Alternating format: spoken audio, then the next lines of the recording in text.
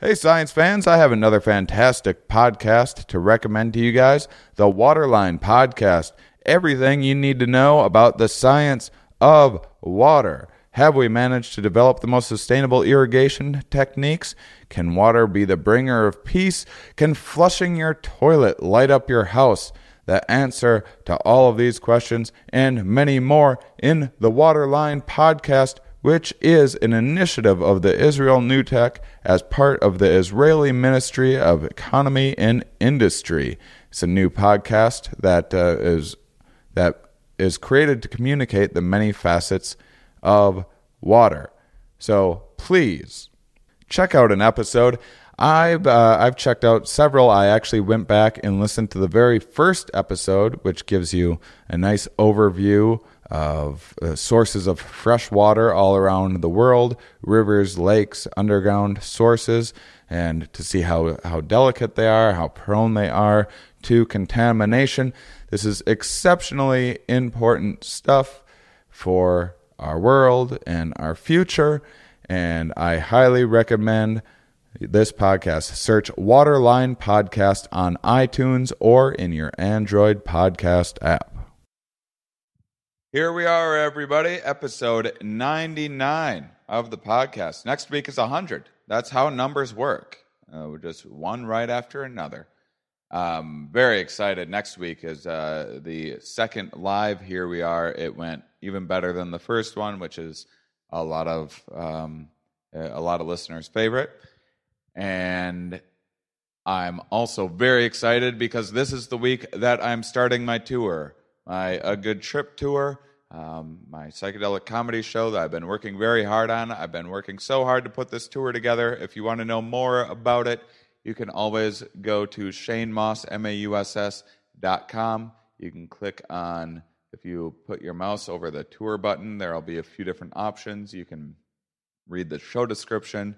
There's a preview page where I've put up one. I'm trying to add more little teasers for the show, and then there's a collection of a bunch of podcasts that I've been on recently promoting the tour, and I've been gaining a lot of new listeners from that as well. So welcome, everybody, if this is your first or one of the first episodes that you've been listening to.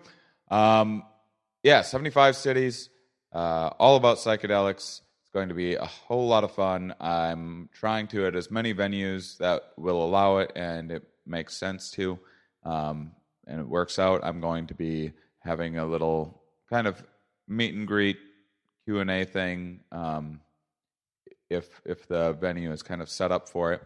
And so I look forward to seeing all of you out there. If you live in the United States, I will probably be somewhere near you. 75 cities. Remember when I first started talking about this? It was 30, 40 cities maybe. That was 50. I think last week I said 65. I went to count them. 75 cities. And I'm still adding more. So please, please, please go through the list of cities that I'm in. Think of everyone that you know in those cities and spread the word for me. I have Facebook posts. If you can mention some of your friends in them and all that good stuff. Anything like that you can do will help. I put most of my eggs in this basket. So I'm really hoping this tour is a huge success. I'm quite confident that it will be. The shows that I did before the tour were really successful. And so, yeah, I could not be more excited. And so I'm babbling. That's what I do when I get excited. And sometimes when I'm bored, I babble too. I don't just reserve babbling for special moments, but I'm excited now, and that's how I'm choosing to use my babbling skills.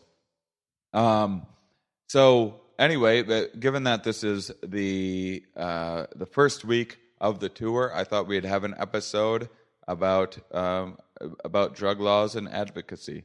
So I hope you enjoy it. Are we? Yes. Where are we? Here. Why are we here? Not entirely clear. We are misfits thrust into existence by random chance, with no hints at all as to how we're supposed to make sense of it all. It's immensely bizarre. Here we are. Hello, everybody, and welcome to the Here We Are podcast. Today, I'm talking with Kat Packer, campaign coordinator at Californians for Responsible Marijuana Reform. Thank you, Kat, for joining me. Thank you, Shane. I appreciate you coming out. Oh, absolutely. Talk about Proposition 64. Yes. So let's get into it. So first of all, can you set up, so this, you work for kind of under the umbrella of the Drug Policy Alliance, right? Can you kind of explain the different divisions and what you specifically do? Absolutely. So I work for an organization called Drug Policy Action. And Drug Policy Action is the sister organization for Drug Policy Alliance. I see. Because Drug Policy Alliance is who I first reached out to. Absolutely. And so you're all... Essentially, they're the same organization. It really has to do with campaign finance law. And certain nonprofits aren't able to participate in campaigning. And because Drug Policy Action is really interested in pushing marijuana reform here in California. That's the organization that I work for. But we have the same values. It's a sister organization. So we do the same work. I just do this work politically, and they do this work as a nonprofit. And so, and what's the proposition specifically that you're working on right now? Absolutely. So the proposition that I'm working on is called Proposition 64. It's the Adult Use of Marijuana Act. And what it would do essentially, in its most basic form, would be to legalize marijuana for adults 21 and up in the state of California. Yeah, that seems reasonable. Right. That seems... I mean, anyone can go in and get a medical marijuana card as things are right now. Anyway, I don't really understand I have medical. Of course, when I got my medical marijuana card, I had a legitimate pain issues and was on crutches and so, but I know I was one of the few people that walked in there that was actually legitimately using it for pain management, which is people should just be able to use marijuana for whatever they want to use marijuana for. Right. No need to make up some fake condition. I mean, there are definitely people who need to use medical marijuana and it be for medicinal purposes, but Americans like marijuana. And we feel as though it shouldn't be criminalized. People shouldn't be going to jail for it. And our organization feels as though legalization, regulation, taxation are just a safer and smarter policy than prohibition, because prohibition doesn't work. Prohibition has never worked with drugs. And it was when the scheduling started in the first place, every researcher and every scientist and everyone was saying, prohibition won't work. We shouldn't schedule these drugs. And then they just did anyway. And so now we have a system. America has about 5% of the world population, but we incarcerate 20% of our population. Yeah. And so it's really 20% of our population is, you mean has been incarcerated? Yeah. Okay. We incarcerate more people than Russia and China. America, the land of the free, incarcerates more folks than any other nation. Well, we're still number one at something, though. So that's right. I wonder what that trophy would look like. If a global organization gets together and gives the U.S. a trophy for Mars, handcuffs. It'd be the saddest trophy ever. So one, what was, because I'm not totally clear on the history of this California in particular legislation, because over the years, several similar things have been on the ballot, right? Are you familiar with that? And can you talk a little bit about that? Absolutely. So we had just talked about how, people can go into a medical marijuana dispensary. People can get a card very easily. And the reason why that is because since 96, California has had medical use, where if you are a medical patient, you would not be criminalized. But for the past essentially 20 years, California has had medical.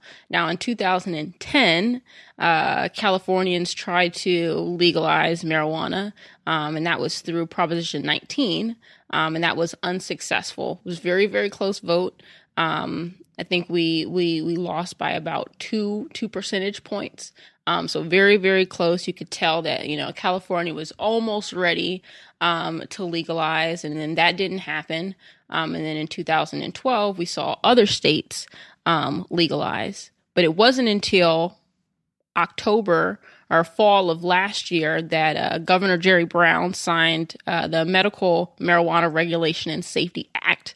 And that's kind of what has brought the entire medical industry, or what is trying to bring the entire medical industry under some form of regulations. Because for the past 20 years, California has just kind of been like the wild, wild west when it comes to cannabis, no regulations. I mean, I think it seems to me like this is going to be a much easier fight than it was in 2010, just because of look around all of the different legislation in every other state. Right. Maybe not every other, but most states have since legalized at least medical marijuana, which California was the first, or certainly one of the first? Yeah, California was the first. California was the first to legalize medical marijuana. And you're absolutely right. There are now 27 states that have medical, and 4 states and the District of Columbia that now have recreational. And so you're really starting to see a groundswell of support. Colorado, Oregon, Washington. What's the other? Alaska. Oh, Alaska and Washington, D.C. They need, I wanted to bring this when I was kind of mocking the idea of medical marijuana, and because certainly, with prescriptions and everything else, there are people that take advantage of this, people that will make up that they have insomnia or whatever it might be. But the other side of it is that so many people, I know people that function at a much higher level when they smoke. That's not me at all.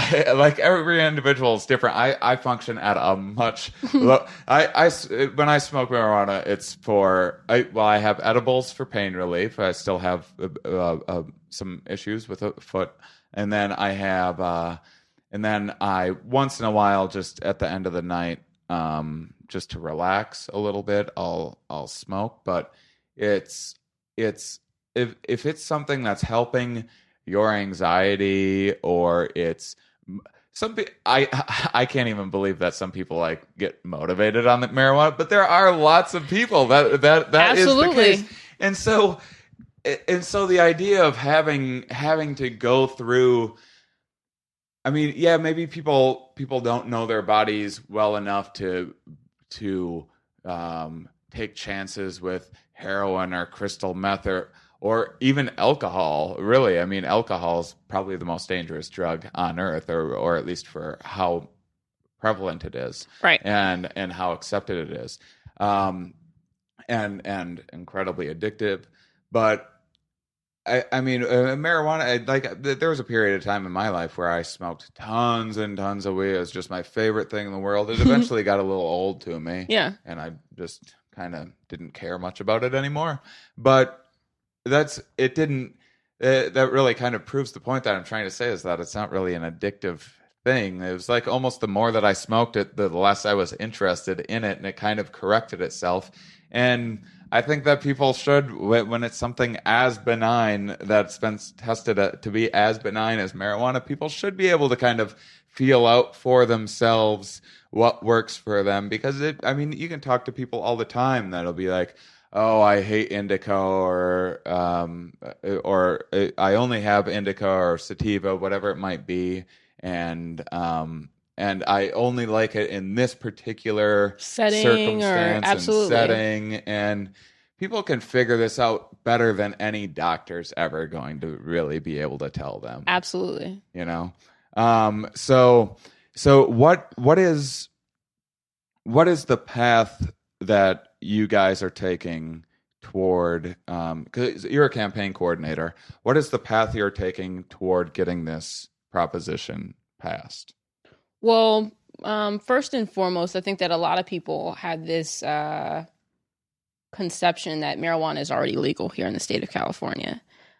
Because of how lax the regulations have been. And, you can walk down, you can go to Venice Beach right now, pay $40 pretty much and get a medical marijuana card. Yeah. And they'll point you right towards the dispensary that you can get your marijuana from. And that was when I came to California the first time, that's exactly what I did. I went to Venice Beach, found a little, people wearing a green costume. It's like a cartoon. Right. It is silly. I paid my $40 and I went and I got my marijuana. And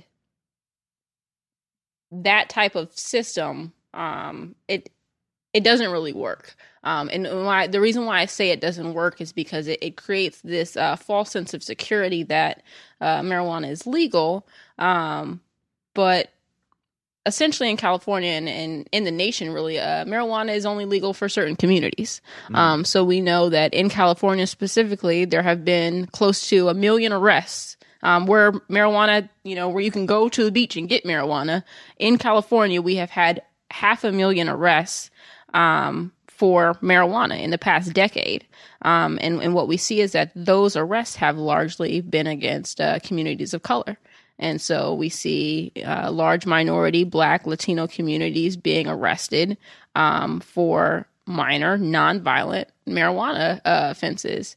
And so our organization, Drug Policy Alliance, is a nonprofit organization committed to ending the war on drugs. And they do this work through 3 different buckets of work, essentially.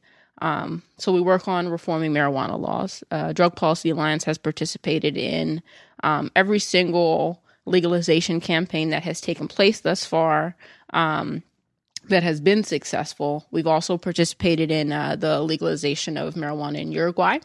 And so we do marijuana reform. We also do criminal justice reform. What in Uruguay? What are you doing there? We participated in the legalization campaign there, and so they have completely legalized. It's one of the only countries that have completely legalized for recreational use. And our executive director, Ethan Nadelman, who's a co-founder, who co-founded or founded this organization, really just wants to see a place where people aren't criminalized for autonomy, for their agency, for making decisions for themselves, for taking drugs that aren't harming other people. Right. And so part of that work, we do marijuana reform, but also what we do is we do criminal justice reform. So to try and take away penalties that are attached with drug-related behaviors. And so one of the really cool things about this initiative that we're working on here in the state of California is that it really is a criminal justice bill. We change, felonies to misdemeanors and misdemeanors to infractions because we don't want to see people have marijuana arrests. And the last thing that the Drug Policy Alliance does, that last bucket of work, is harm reduction. And so just approaching drug use from a public health perspective as opposed to a criminal, trying to sanction that activity with criminal penalties. And for listeners, in case you haven't heard, we've talked in past episodes. We've talked about some of the drug laws definitely having a bias against minorities. But in case listeners, which aren't my listeners, like statistics and statistical reasoning. But for those of you that don't and are skeptical, maybe thinking statistics are being manipulated or whatever, how about some anecdotal evidence? I'm a wholesome-looking white dude from Wisconsin, and I have been pulled over with so many drugs on me in my life, with my car reeking of weed. I've had so many close calls and been absolutely let go with stories that if I told most any minority, they would be shocked. Like, what, you got away with what? The cop said what to you? It's an absolutely real issue. Yeah, it's a real issue, and we're seeing that. I mean, just in the state of California, blacks are 5 times more likely to be arrested for a marijuana offense, and we're only about 5 to 12% of the population. So if you're only 5 to 12% of the population and you're 4 to 5 times more likely to be arrested, that's a problem. And when we talk about marijuana arrests, there are a lot of consequences that come with a marijuana arrest. So, for instance, you can, after having a marijuana arrest on your record, you can be discriminated against for public housing. If you're a student, you lose your ability to get an educational loan. And it's only drug offenses that qualify. So you could literally be a rapist or a murderer, be convicted, spend your time, and you can get a loan from the government. But really, have a marijuana arrest on your record, it's drug crimes that you will lose your financial aid for. And so there's effects for employment, there's effects for housing. You could potentially, marijuana use could be used to deport you. If you are if you're not a citizen and you are found to be in possession of marijuana, you could potentially be deported. In 2013, marijuana possession was the most common deportable offense. And so we're really seeing marijuana and marijuana arrests be used specifically in certain communities to get rid of folks, to disappear people. So is this even people that they're here on like a visa or whatever? They're legally traveling, visiting, work visa, whatever it might be, and they get a marijuana arrest and they'll deport them? Absolutely. It allows them to be deported. I just didn't want people to think that this was just an issue of illegal immigrants. No, I mean, non-medical marijuana is illegal. In the state of California. And so if you're doing something illegal as a citizen or a non-citizen, if you're a citizen, then you have certain rights, and you're doing something illegal, you're going to go through our criminal justice system here. But if you're doing something illegal and you are not a legal resident, then you can immediately get deported. And so we're seeing families being, broken up and ripped apart by a plant, where here in the state of California, people are making big money.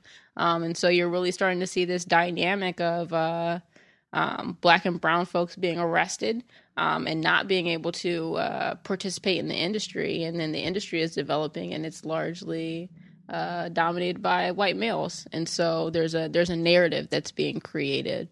And part of what our campaign is doing, Californians for Responsible Marijuana Reform, we are trying to reach out to and educate communities about what legalization is, what it means, why it is a safer alternative than prohibition, and working with community leaders to make sure that communities know that legalization will mean for them whatever they decide.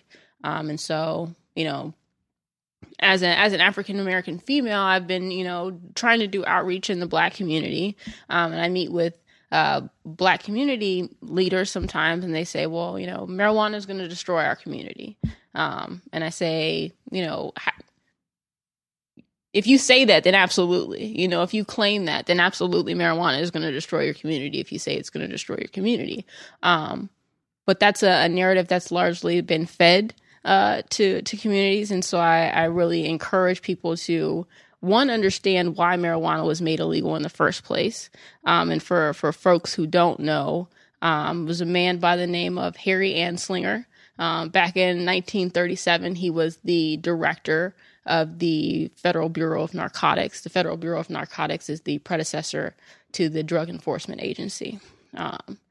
And Harry Anslinger was just like full prohibition. He didn't want alcohol legalized. He didn't want any of the substances legalized. But what he said was that marijuana made Black men think that they were as good as white men. And this is the director of the Federal Bureau of Narcotics. So it's actually not surprising at all that we see marijuana arrests being targeted and enforced in communities of color, because that's how it started. In actuality, the term marijuana, marijuana It's cannabis. is cannabis. The only reason why we started calling it marijuana is because we wanted to associate it with Latinos. Yeah. And we wanted to create this fear of these Latino reefer smoking crazies that were running around in the streets. We wanted to create that narrative so that we could use fear to drive people to criminalize folks. Yeah, and this is just a bunch of scared people in the 1930s. Yeah, I mean, I've been scared in the 1930s too, so I'm glad that that's not where I landed on this earth, but that's exactly what was going on. I mean, and in his defense, it is possible that maybe marijuana was making black males cooler. Hey, what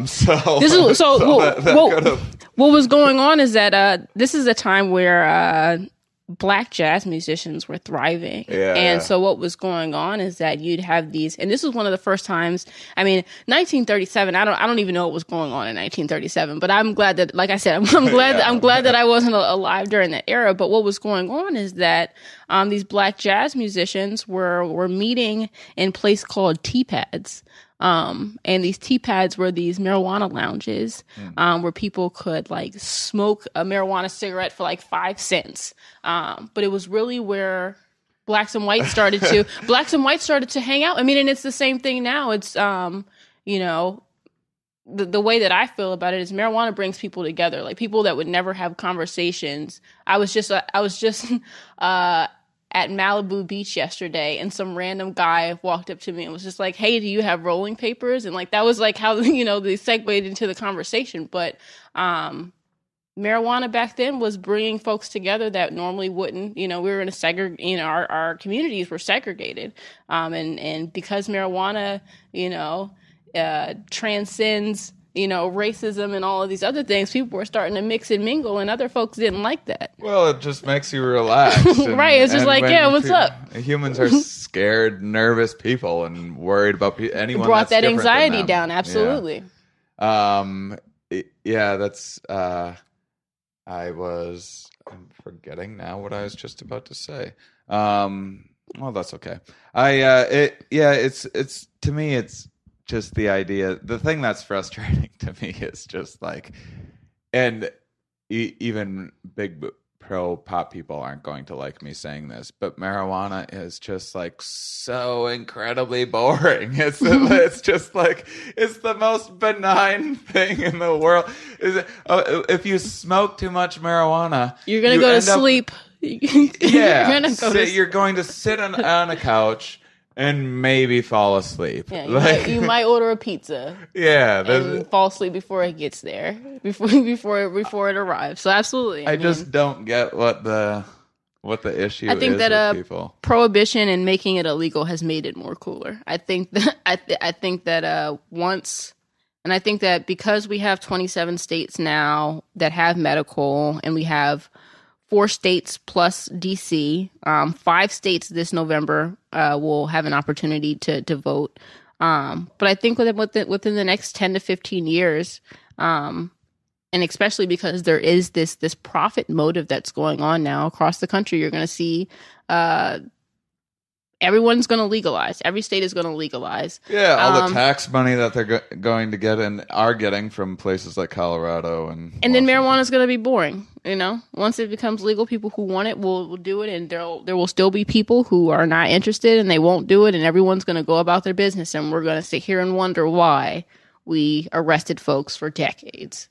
Yeah, and I mean, and this is a pretty trite argument that I'm about to make, but I still feel like it needs to be said for those that are still worried about marijuana being this like evil gateway drug, which is really the best argument that they can make. It's really just confessing that, okay, we know marijuana actually isn't bad, but what it will do is it will lead to bad stuff, which is, alcohol is what lowers inhibitions and makes you make horrible decisions. And I mean, I say in my act, cocaine and marijuana go together like peanut butter and jelly. I mean, it's just that's what it's the number one gateway drug.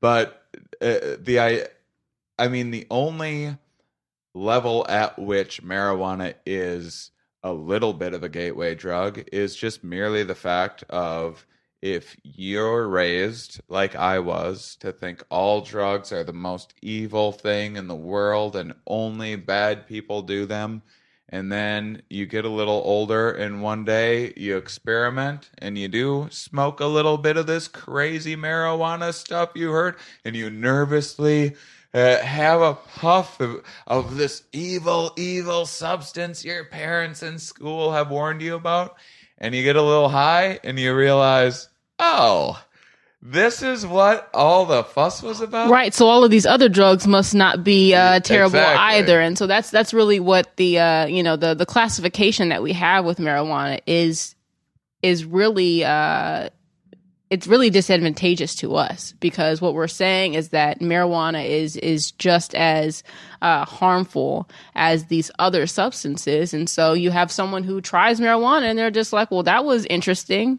What are these other drugs like that are listed in the same category? Because or that was a just lower category. Right, or a lower category. Marijuana is a Schedule 1. That's the absolute worst. So Right. marijuana is the absolute worst drug. Right. And cocaine's a Schedule 2. Right, And, exactly. And so, yeah, you're really confusing. I think that the government is really doing a disservice to citizens by allowing that type of miseducation to proliferate over and over again, because that's just not true. And who owns the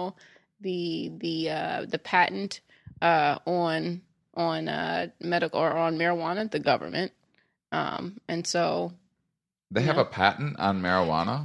The government owns a patent on, I believe it's called Marinol, which is the synthetic form of marijuana. And also what you're doing, so now we just transition into talking about synthetic marijuana. Synthetic marijuana is super, super harmful. And we see all of these cases where people are actually overdosing on synthetic marijuana because there's a demand for marijuana, and because people either have like these drug tests that they don't want to fail or they don't want it to show up in their system, they are using synthetic marijuana, and people are dying from synthetic marijuana, I've not seen a real few marijuana. I've seen but a few of those synthetic marijuana. videos of like people on the streets having ripping that. their clothes off and like doing weird stuff, and that's not Yeah. marijuana.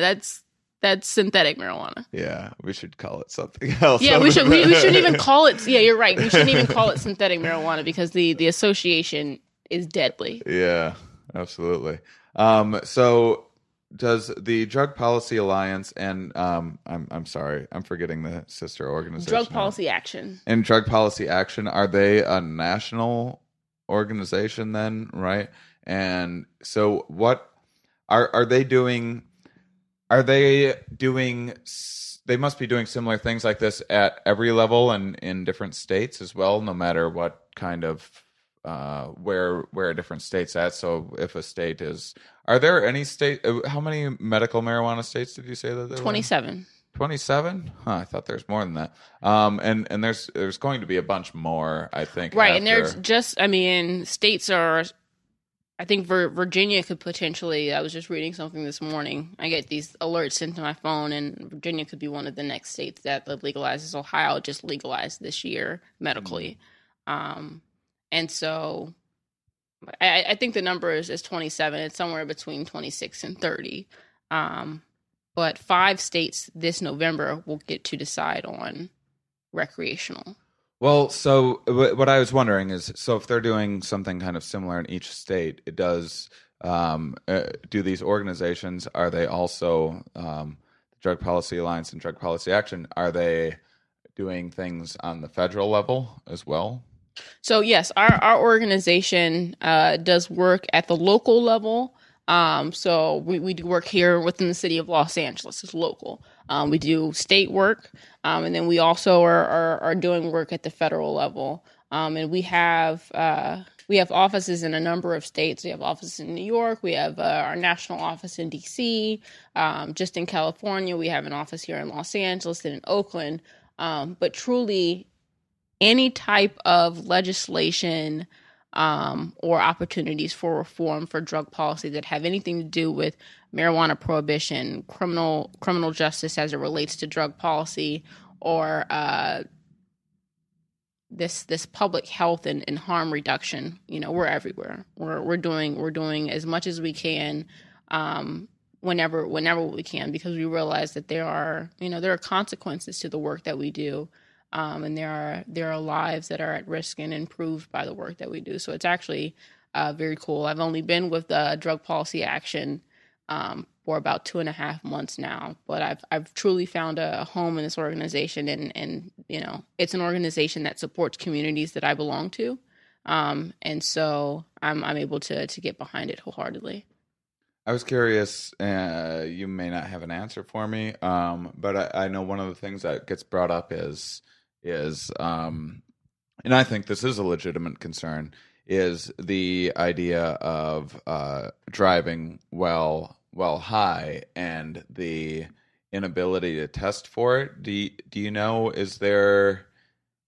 are there any current ways to test for marijuana that because the problem is people will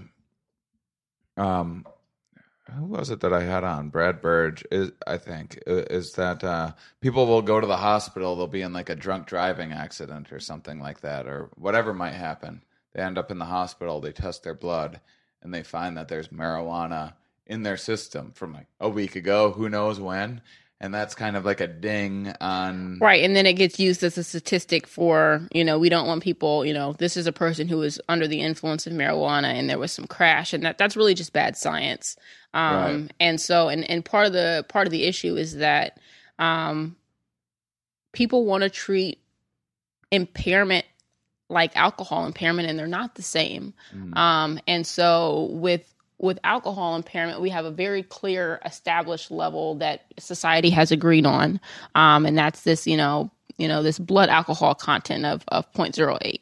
And we know that if you're over that, then you are considered to be legally intoxicated and impaired, unable to drive. With marijuana, THC can stay in your system for, weeks after use, particularly if you use on a regular basis. And so some states, there's two methods of determining impairment that have really cropped up thus far. And that's having a per se level of impairment, which says that if you are, if you're pulled over and you have any THC in your system, they're going to treat that as you being impaired. And then this other method is actually having a set level of impairment. And neither of those really work because, as we discussed, THC can stay in your system for a very long time. And so, unfortunately, the science really isn't there. And we're going to have to figure out something, some sort of method, right? And that, trust me, that I've been at these conventions and people are ramped up to find this technology. And I think that it will exist here pretty soon, but I'm nervous about it just because, as someone who uses marijuana on a regular basis, I don't want them to set the per se limit or that limit so low where, I was, smoking 3 days ago and now I'm driving, right. and I get pulled over and that's going to have, serious implications. And so we just have to make sure that whatever science behind it is good science and that it's fair science. Because of course we want our roads to be safe, but we also want citizens to be safe from, being arrested and criminalized for things that aren't harmful to other people. And so one of the things that our initiative does, Proposition 64 actually gives $3 million a year to the California Highway Patrol to train officers on how to detect marijuana impairment. A lot of our opposition likes to, they like to use the DUI arrest or the marijuana impairment arrest as a a means to knock us down. But the truth of the matter is, especially here in the state of California, cops have been arresting people for marijuana impairment this entire time. It's not as if, people aren't being arrested. So there are ways to detect impairment. And a lot of that is that you just have experts who are able to recognize people's behaviors.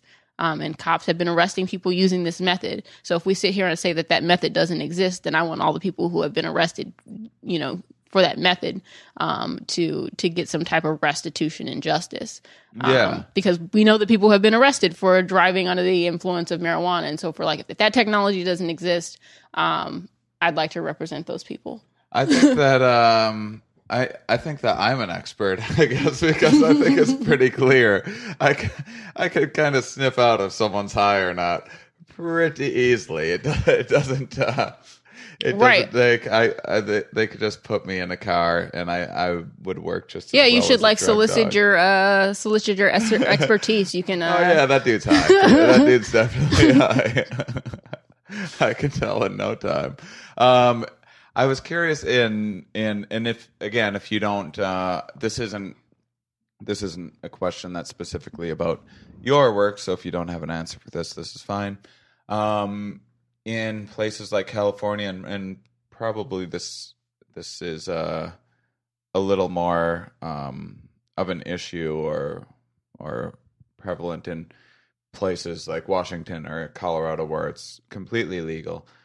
Is there any action being taken in regards to drug testing and employment in regards to kind of getting marijuana off of, because they don't test for alcohol during a drug test because alcohol is a legal drug. So are there any steps being taken so that people can have a joint on the weekend if they want to, and rather still than keep their go out employment and get blackout drunk?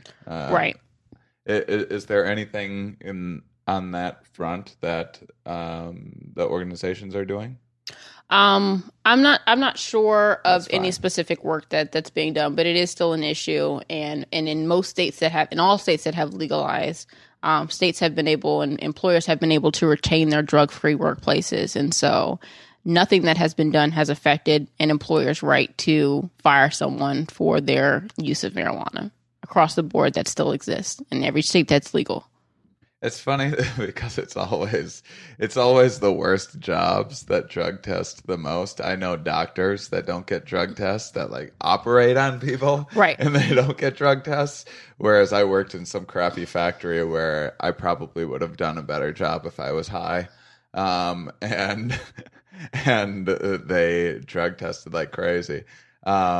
But anyway, that's all besides the point. If that's not anything that the organization does, I was curious how your how when you're going out, you said you were telling me before the podcast you're about to kind of launch the street campaign, and I mean I think you kind of touched on it a little bit, but how has it started already, or it's in this coming week? Absolutely. I mean, part of it has started already, and Californians for Responsible Marijuana Reform, we are really advocating and educating communities about the social and criminal justice aspects of this initiative. So it's a 62-page initiative. It's super comprehensive, and there's a lot in it. And so, of course, in the initiative, it breaks down the structure of the regulation, all of these different entities that will be handing out licensing. It also talks about all of these broad criminal justice reforms. So by and large, the only 2 felonies that are going to remain on the books in the state of California for marijuana are going to be selling to a minor and home butane extraction, because we don't want folks blowing themselves up. But part of the work that we've been doing is trying to what's home butane extraction? It's a process by which, so there's there's different types of cannabis. There's flowers, there's edibles, there's concentrates. And in order to make these concentrates, a lot of the times you have to do a method of chemical extraction using butane. And it's really unsafe. People really need to be trained in order to do this type of extraction. And so we don't want people blowing themselves up at home.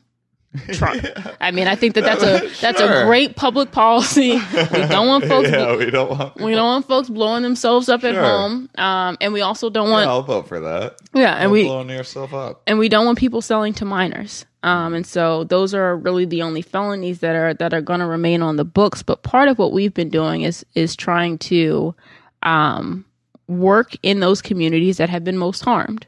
Because personally, I feel as though these communities almost have the most to gain by legalization. There are going to be communities that aren't being harassed anymore. Our initiative explicitly spells out that marijuana will no longer be used as or seen as contraband. And so that language in itself just allows, it gives a lot to these communities because police use contraband to stop and frisk people. And if marijuana is no longer contraband, then police officers can no longer, just by the smell of marijuana or seeing marijuana on you, pull you over, and stop and frisk you and then, harass and detain and do all of these things. And so, there are communities that are that have been harmed, and we want to make sure that these communities don't feel as though they're just ran over by legalization, because legalization is coming. Right. Essentially, and I tell folks this all the time: legalization is inevitable. Right. But good legalization isn't. Mm-hmm. And so there are lots of different policy decisions that legislators or people who are drafting these types of initiatives can make. And it could be something as simple as, do we want dispensaries to be 600 feet or 1,000 feet away from schools? Do we want what do we want the tax structure to be? Because if we tax too high, if marijuana becomes too expensive, then people are going to continue to use the illicit market. And so there are all of these different policy decisions. There are probably 420 policy decisions that can be made. And so good legalization isn't inevitable. And so we want to make sure that these communities and all communities can participate in what good legalization means. And our work doesn't end on election day. We're hoping and we're polling as if we're going to be successful on election day, but election day is really just the start of our work. We need to monitor the different agencies that are participating in the licensing. We want to make sure that communities of color can get licensing. It would be a shame if, the folks who bore the brunt of the arrests don't get to participate in the industry. And so in some states, specifically like in Colorado, within their initiative, if you have a drug felony, you can't participate, you can't get a license. And that's stupid. Like, to me, that's stupid. It seems like that's like having a degree. Right, exactly. I mean, essentially you're saying that the people who have the most experience, we don't want you. Yeah. And so our initiative specifically says that if you have a drug felony, that cannot be used to bar you from getting a license. And so it's those small, what might seem like a small policy decision could have large implications. And so we want to make sure that everyone has access to the industry, that people can participate, and that folks are educated. We also don't want the industry to take advantage of certain communities. And so it's really going to be going out into these different communities, letting them know about Proposition 64, letting them know what steps are going to need to be taken after the initiative passes. And we want those folks to have a seat at the table. And a lot of the times, these conversations are going on. I've been meeting with, just in the past 2 months, I've met with almost every Los Angeles City Council member or their reps. And I know that these council members are being lobbied essentially by all of these different organizations and businesses to make sure that their interests are taken into account as these legislative decisions are being created. And so we really want the community's voice to have a seat at the table as well. And so that's part of the work that Drug Policy Action, Drug Policy Alliance is committed to doing. And hopefully getting it descheduled federally eventually would be, I mean, I think basically it's just, I think a lot of people would agree, is that it's just going to be like, people are going to look at Denver or Colorado and Washington and Oregon and what was the? Oregon, Washington, Colorado, and Alaska. And they're going to see all of the tax revenue coming in. California. And then they're going to be like, oh, okay. And I think that California is really going to be like the catalyst that moves everything forward, because an independent state analyst determined that when the California adult use industry is up and running, it's going to generate over $1 billion in tax revenue. Colorado is pulling in about $125 million a year. And California is going to be $1 billion.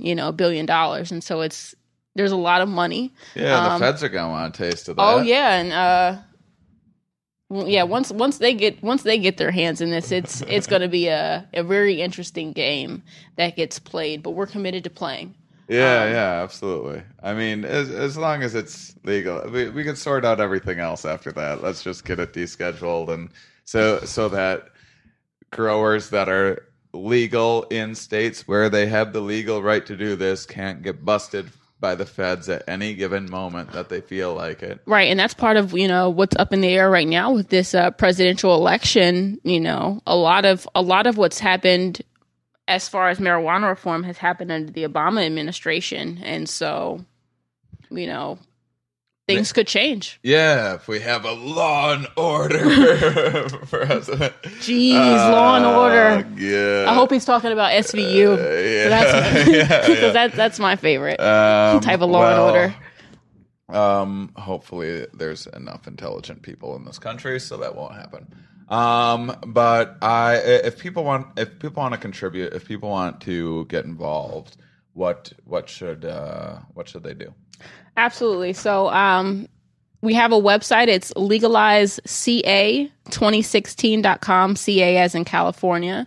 And that's where all of our information is housed. We also have a Twitter account, legalizeca2016. That's our Twitter handle. And we're really going to be everywhere. We're in NorCal, we're in SoCal, and we're really, I think at this point we have like 37 days or so left until the election. And so it's really crunch time, and we really want folks to get excited about the initiative. There were about 17 initiatives that tried to qualify for the ballot to try and legalize California here.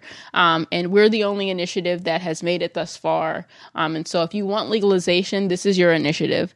I tell folks, it's not a perfect initiative, but it's our best next step forward. And there will be many more steps to come, but we need to get this, we need to clear this hurdle first. And so I hope folks are just as enthused, and will vote yes on 64, on election day. What about people who aren't in California? For folks who aren't in California, please stay engaged with the work that the Drug Policy Alliance is participating on. They have a really cool website. Their website gets updated every day with current events and how it affects drug policy. And their website is drugpolicy.org. And really you can find out what's going on nationally. We're the only and leading drug policy organization. And so you're going to be hearing a lot more from us as states continue to legalize, because we are the experts.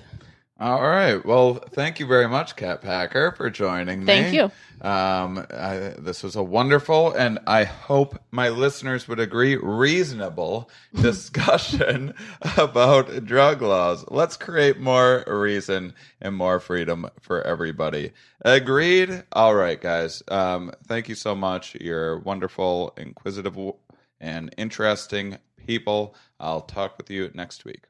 All right, everybody. episode 100 coming out next week. Please make sure and download it. It's going to be a fun one. It was a fun one. It already was. You just haven't heard it yet, and so you don't know that. So it's going to be fun for you. It was a really fantastic episode. I'm really, really, really hoping to do many more live episodes in the future. I think we're about a year off from that, but I'm trying to plan and put some things together and figure out the logistics of that and how to get people in to see a live Here We Are podcast. One of the main things you can do is to get me more listeners by telling your friends to check out the show. And then once there's more demand for it, it will be much easier for me to put together stuff like that. So I always appreciate all support like that, all reviews on iTunes, everything, anything and everything that you can think of to do would be fantastic. And once again, very excited this week, first week of the big tour, A Good Trip with Shane Moss. That's me. I'm going to read the cities one more time. I'm not going to do this again because this is long, and and I imagine not 100% enjoyable just to hear 75 cities listed off, but maybe you haven't heard this list before and you're waiting with anticipation. Are you going to hear a city near you? Like I said, even if you hear cities that you think you know some people that might be interested, please spread the word for me. First gig will be October 3rd, Flagstaff, Arizona, then Tucson, Phoenix, Sedona. Then I go to right outside Oklahoma City for Norman. I go to Dallas, Texas, Houston, Austin, Shreveport, Louisiana, New Orleans, Mobile, Alabama, Pensacola, Florida, Birmingham, Alabama, Atlanta, Savannah, Charleston, South Carolina, Charlotte, North Carolina, Raleigh, Greensboro, Richmond, Virginia, Charlottesville, Virginia, Washington, D.C., Philadelphia, Brooklyn, Allston, Massachusetts, outside of Boston, Providence, Rhode Island, Skunutskinski, New York, right outside of Albany. That's how I can figure out how to say that word, guys, but I refuse, okay? So we're just going to call it Skanutskis. It's Schenectady, I think is maybe how you say it. All right, fine. Then Buffalo, New York, Pittsburgh, Pennsylvania, Cleveland, Ohio, Columbus, Ohio, Fort Wayne, Chicago, Illinois, Madison, La Crosse, Wisconsin, my hometown, Minneapolis, Minnesota, Fargo, North Dakota, Minot, North Dakota, Billings, Montana, Spokane, Washington, Tacoma, Portland, Oregon, Bend, Oregon, Salem, Eugene, Klamath Falls, Oregon, Arcata, California, Sacramento, San Francisco. That's 2/3 of the way. We still got one more third to go. Are you still listening? Bless you. Santa Cruz, California, Las Vegas, Salt Lake City, Boulder, Denver, Wichita, Kansas City, Missouri, Memphis, Tennessee, Nashville, Knoxville, Asheville, Lexington, Kentucky, Cincinnati, Ohio. Still working on that one, actually, but it's going to happen. Evansville, Indianapolis, Iowa City, Milwaukee, Sioux Falls, Omaha, Des Moines, Appleton, Eau Claire, Winona, Royal Oak, Grand Rapids. There's a new one. Looking to add some more Michigan dates. Been having a lot of requests to get to Florida or South Florida more other than just Pensacola. And I'm working on maybe doing that in February, working on possibly some Canada dates. We'll see. If you can keep writing me and asking me, and the more demand there is for the shows, the more I will look into them. I've just been very busy trying to finalize everything for this, and it's all done now. And so I can start focusing on booking even more gigs into February of next year. So I'm so excited for this. I hope you guys get a chance to see this show. I'm very proud of it. It's super exciting. Build it up. Build it up in your head if you want. I'm not worried about it. I'll meet your expectations.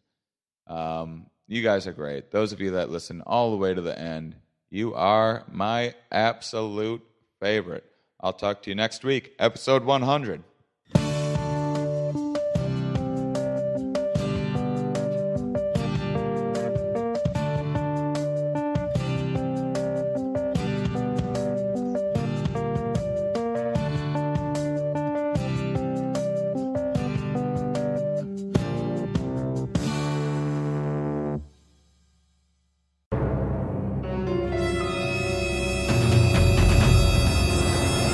Hello, I'm Kyle Ayers. I'm the host of Never Seen It, the podcast where comedians rewrite famous movies and TV shows they've never seen, and then we give them a read in studio.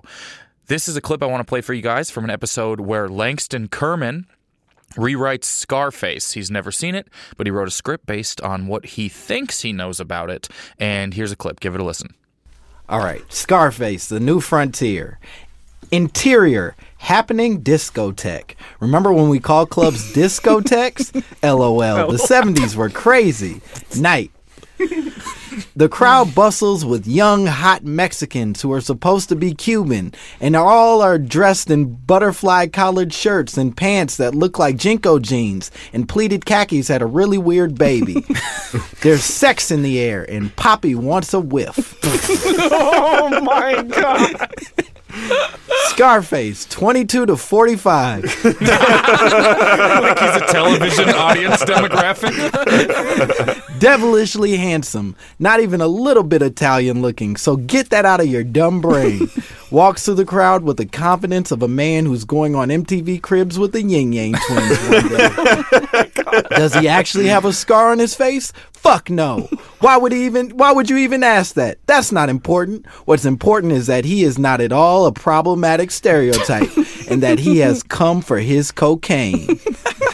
As he approaches the red rope of the VIP, pronounced VIP in Spanish, Oh my God. he spots his dear friend who is almost certainly going to become his enemy by the end of the film, Smooth Skin. Scarface yells out his signature line. Ciao, Bella. It's me, Scarface.